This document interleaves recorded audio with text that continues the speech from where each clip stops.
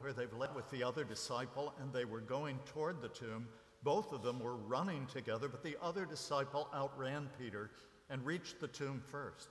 And stooping to look in, he saw the linen cloths lying there, but he did not go in.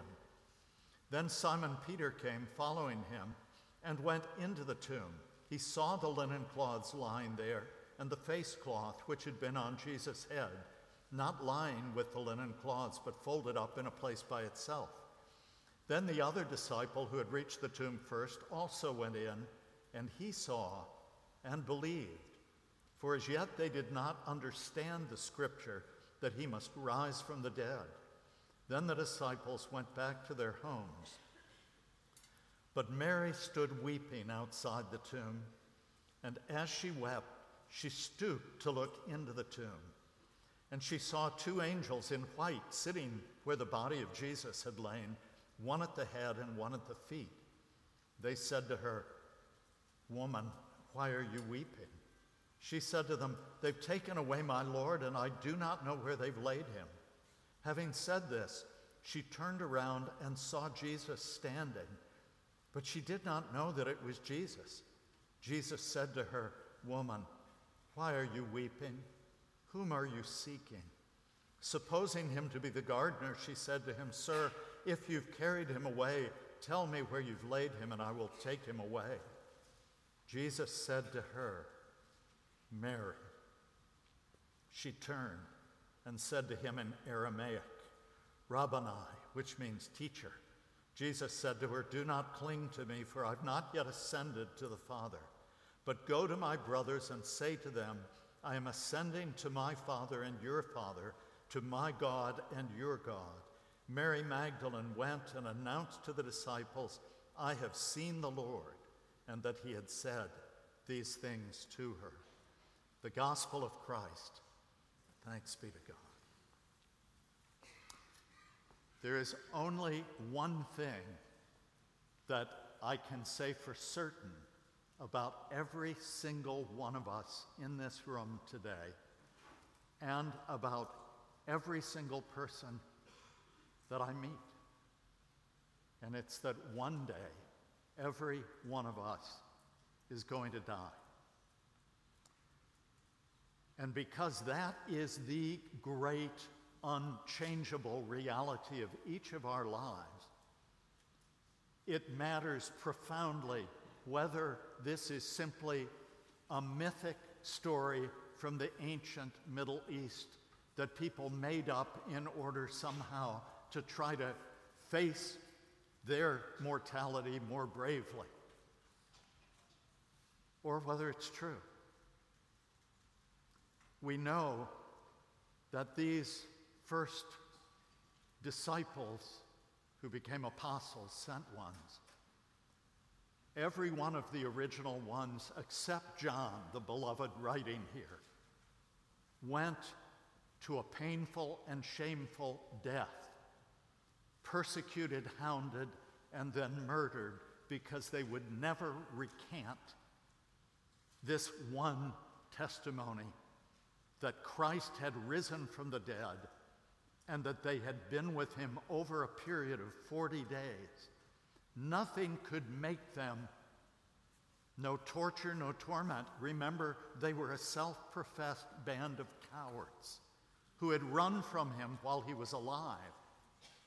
And then, within a few days of his crucifixion and death, would stand in that same city that had put him to death and testify that he had risen and that they'd been with him and that nothing would ever be the same, that he had in fact borne our lives within his life, our sin and brokenness within his, and had kicked down death's doors and led captivity captive now to life in him. Now, I don't know what lie could make me be willing to be tormented, tortured, and finally killed in order to preserve a lie.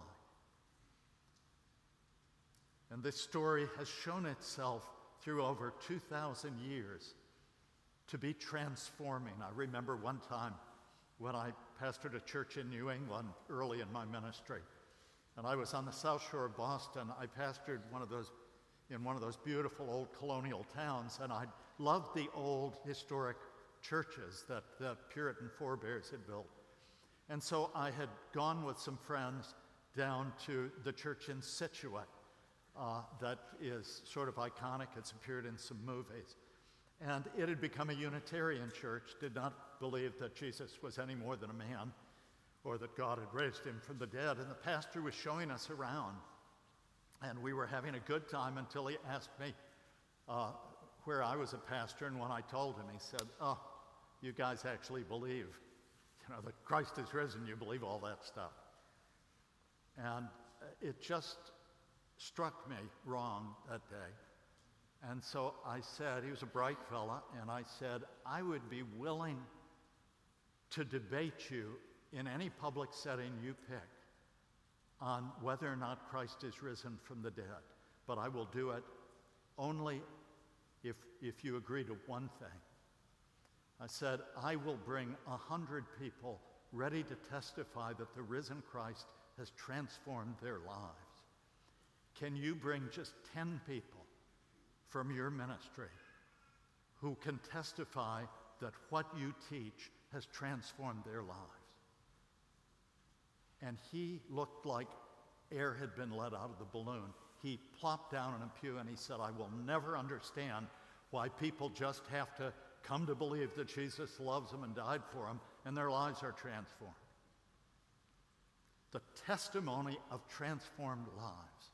Okay, I'm going to go the rest of the morning on the assumption that this is true. And I want you to note 4, to me, exquisitely beautiful themes in these verses that we read about Mary's encounter with Jesus. And the first is obvious. Any one of us who's grown up in church would give intellectual assent to it, but I would contend that it is not our default mode as humans, and even most of us who are teachers and pastors lapse into a completely unbiblical way of thinking. Here's the first move that this text makes, and it is, to me, exquisite. Jesus preferred profoundly broken people who knew that they were profoundly broken people. The reason that he was always in trouble with the religious people, with the Presbyterian pastors and elders of his day, was precisely because they wanted him to choose them and sit down and eat with them and talk theology, and instead he was always looking for the table where the people were who were rejected by the religious people, and he would go and sit with them. And the religious leaders would say to his disciples, why does your master do this? Why is he sitting with sinners and losers and people we would never have table fellowship with? And Jesus said, when you see me, you see the Father. I've not come to do my will. I've come to do his will. I and the Father are one. Sometimes kids get the impression in Sunday school that God the Father's so angry and he wishes he could just get to him. But Jesus, thank God Jesus is there kind of standing between, keeping the Father from hitting them. Sometimes grown-ups feel that way. But Jesus came to reveal the Father. And who is the first person that the resurrected Christ chose to reveal himself to? His 2 pillar apostles, Peter and John, ran to the tomb, saw that it was empty, but Jesus did not reveal himself to them. We only know 2 things about Mary Magdalene from the Gospels. One is that she was from the town of Magdala. That's why they called her Mary Magdalene, Mary of Magdala. And we know that Jesus had delivered her from demon possession. We don't know anything about the nature of that. Writers and particularly movie makers have made great hay and usually make her out to have been, sleeping around with everybody in this wild, sometimes totally out. We don't have a clue. All we know is that this woman had been in absolute and utter bondage to the enemy of our souls, and Jesus Christ had set her free. And I'm glad we don't know what her particular brokenness was, just as I'm glad that we don't know what Paul's thorn in the flesh was, because we can read those and identify with it, whatever our brokenness is. But Jesus had not just delivered her, he had drawn her into the heart of the band of disciples. We know that because there are only 4 disciples whose names appear repeatedly in the Gospels: Peter, James, John, and Mary Magdalene. Her name is listed. She appears in more scenes than any of the other disciples except for those 3. She was central to the story. And when Jesus rose from the dead, he was telling not only Mary something, he was telling us for all time something about the Father's love. He said, I've not come to call the righteous, I've come to call sinners. Well, of course, the reason is all have sinned and come short of the glory of God. But when we think that we're the people, we're the righteous, we're the ones that you're lucky to have, God just says, you go on and do your best until you come face to face with your own brokenness. So that's the first move. And I love it that he chose first to reveal himself to Mary, because he always comes after broken, wounded people like you and me. The second thing is he meets her right where she is. He doesn't give her a program of self-improvement toward the day that he's willing to work with her once she's got her act together. Jesus comes to her, meets her right where she is, and then does it to take her deeper. He says to her, why are you weeping? And I can see your heart is broken. Tell me, what's going on? Don't we often think, when we realize how badly we've blown it, that we haven't loved as we ought? Perhaps we've betrayed someone we love deeply, or betrayed the Lord, or done something that we can't believe that we did, or at least contemplated doing something. Isn't our default mode to think, I gotta get my stuff together here so that I can go and get right with the Lord? But first I gotta get my stuff together.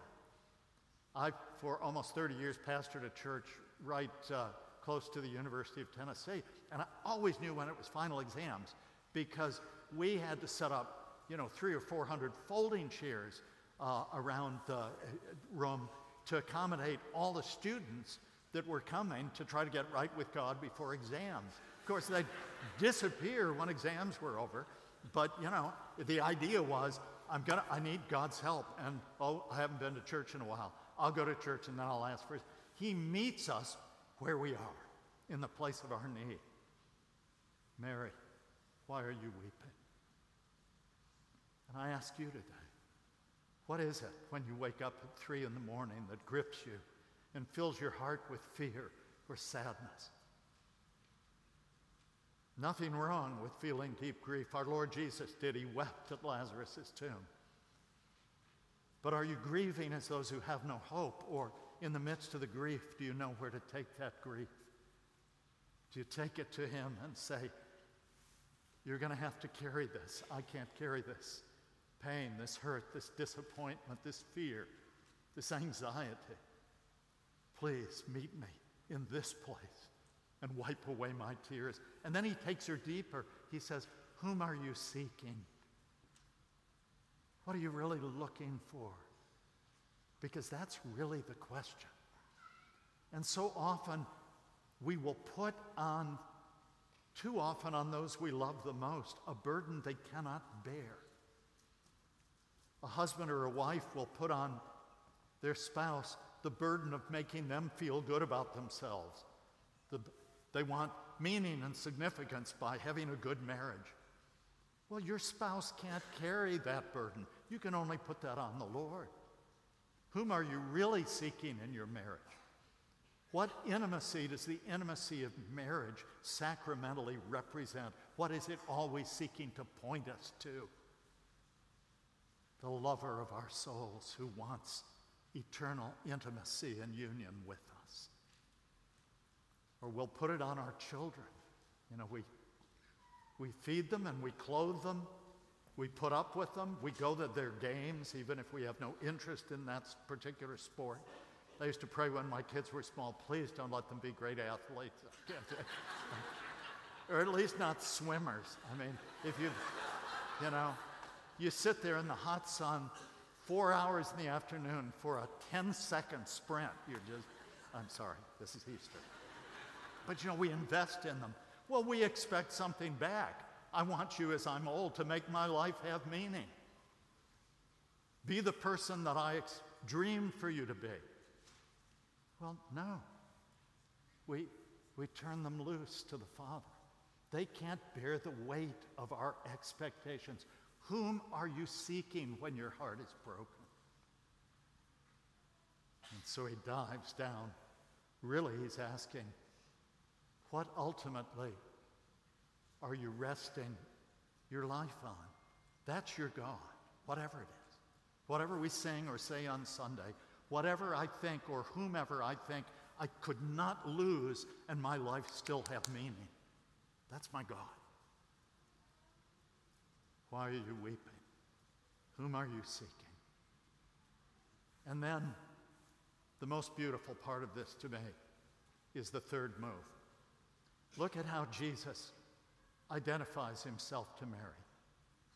If I were writing this script, I would have him now step out of the shadows, remove that covering that Jewish men usually wore when they were out, Jewish men and women, and say, guess who? Look, here I am. It's not what he does. He says her name. He says Mary. And when he calls her by name, she knows that all is well, that Christ is risen, that everything that would come against her has been broken because the Lord of life is there before her, and he's called her by name. I remember being a young, proud veteran back in school, posing my proud questions to God. I was a philosophy major. I was, asking the hard questions. They're good questions. I still don't know the answers to some of them, and I'm sure read enough books about them. But I'll tell you what transformed my life was when in the midst of a service of worship that I'd kind of been conned into going to in order to go to dinner afterward. Maybe some of you are this morning here for that. And in the midst of it, I realized that he was calling my name. That in the depth of my heart, he was saying, John, are you done running? Everything you're looking for, everything you're longing for is right here. I'll show my age by professing to be a big fan of Bruce Springsteen and his music. And I don't think he's written a more poignantly beautiful, haunting song than Secret Garden. But the reality is, it isn't true. There is no woman, there is no man who has in their secret garden everything you'll ever want and everything you'll ever need. There is only one. And that's the one who called her by name and who would call you by name. Have you yet sensed that call in the midst of your heart? He won't call you by my name, nor me by yours. He won't ever tell me your story. He won't tell you mine. But he calls us by name and then says, I now want to come into your story and suddenly show you the meaning of it and show you how all of these things that you thought were lost and broken and failures and things that could never be set right, I now take and make something beautiful for my Father's glory and for your good. The final move is that he gives her the message. Now go tell my disciples. Okay, don't shoot the messenger. I know this is a PCA church, but all the church fathers in their comments on this seem to wrestle with embarrassment and yet finally come to admit that indeed the first apostle was a woman, because an apostle was one sent with the message that Christ is risen. And Jesus entrusted that message to Mary Magdalene. You, Mary, go and tell my brothers that I'm risen. Of course, we know from later in the story, they didn't believe. It's just a woman, she's emotional, she's overwrought. Until he then appeared to them. Why did you not believe? But whoever you are, whatever you've done, whatever people think of you or don't think of you, the Lord of life would entrust you with the only message that ultimately matters. The only thing that gives eternal meaning and significance to otherwise stunted and broken lives. And it's that Christ is risen. And how will people know that? By seeing the beginning of a transformation in us. Seeing us begin to learn to love as we wouldn't love if Christ had not loved us. And love people whom we would not love, and listen to and respect as people made in God's own image, people so very different from us, because that's what he's made us for. Jesus said that night before he died, John 13, by this all men will know that you're mine, by the love that you have for one another. So that's the resurrection call. Go tell, go show my love, my resurrection power. Has he called your name? Have you heeded? Have you listened? Has he begun to work transformation in you? If so, then you and I can say this day with the Apostle Paul, as he said at the end of Romans chapter 8, for I'm convinced that neither death nor life, nor angels, nor principalities, nor powers, nor height, nor depth, nor anything else in all creation will be able to separate us from the love of God, which is in Christ Jesus, our Lord. Can you say that today? I pray that you can, because Christ is risen. Would you stand? Father, how we thank you for the truth of your gospel. But until your Spirit comes and applies it to our hearts, we just won't believe it. We'll keep turning away, and we'll look at the empty tomb. We'll wonder what it's all about. But we'll keep going home like Peter and John. Would you this day in this place call our names, so that nothing is ever the same. In Jesus' name, amen.